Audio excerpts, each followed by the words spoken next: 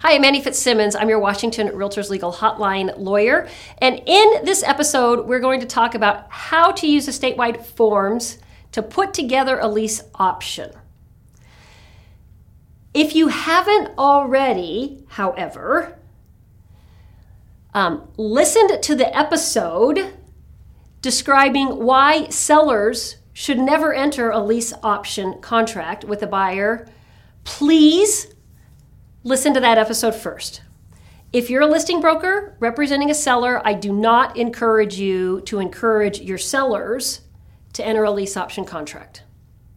But I've been around the block enough times to know that there are some sellers who can get the world's best advice from their real estate broker, even from their lawyer, and still choose to move forward with a lease option, even if you're telling them that there are risks in doing so and that there is absolutely no upside to the seller in doing so. They still insist that they want to do a lease option. If you're in that scenario, representing a buyer or representing a seller, where the parties are going to move forward with a lease option, then you need to know how to use the statewide forms to create that lease option. You need 3 parts to any residential lease option contract. You need the lease, you need the option, and you need a purchase and sale agreement. The lease is Form 68. That is the statewide form lease. So buyer and seller are going to enter the lease with seller being the landlord and buyer being the tenant. And this is a standalone contract. So buyer and seller, when they sign this agreement, they are in a lease relationship. They're in a landlord-tenant relationship. As I mentioned in the video I was referenced a second ago, sellers should never, ever accidentally become landlords. Before seller becomes a landlord broker, you absolutely must advise that seller to seek legal counsel about all of the obligations that attend being a landlord in Washington state. Okay, but when they say they want to move forward, Form 68 is the lease contract between seller as a landlord, buyer as the tenant. Simultaneously with executing the lease, you will have the parties execute an option contract. The option is Form 75. And when you complete the option contract, what you are saying from buyer to seller is buyer saying to seller, hey seller, I want the opportunity in the future, the sole right to be able to purchase your property in the future. And you, when you fill out the form, broker, will fill out the form to identify how long the option lasts. It can be 2 months, it can be 2 years, it can be any amount of time that the option can persist that the parties want. You fill out the option contract, and the buyer is saying to the seller, into the future, I have the sole and exclusive right to purchase your property.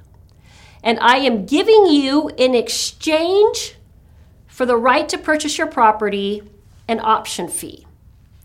Now, that option fee can be any amount.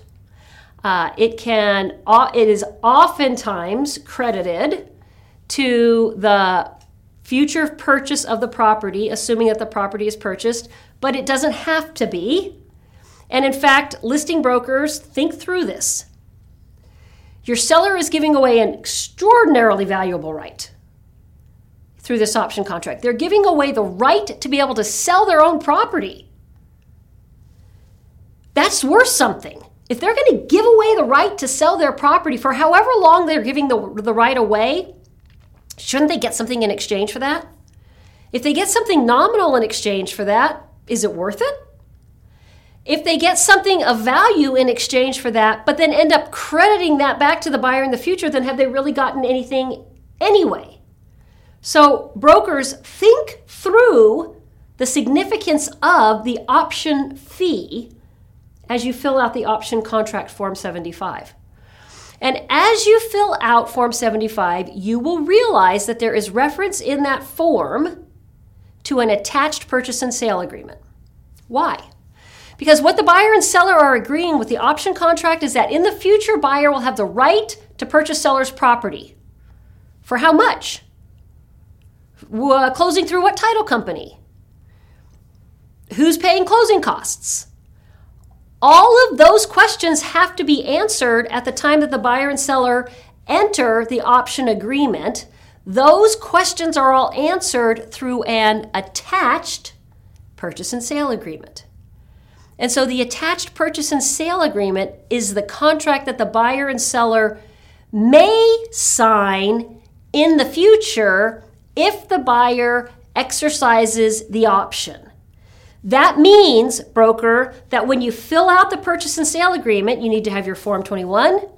You need to have, if the buyer and seller are going to have a financing contingency, you need to have your 22A. If you're going to have the optional clauses addendum, you need to have 22D.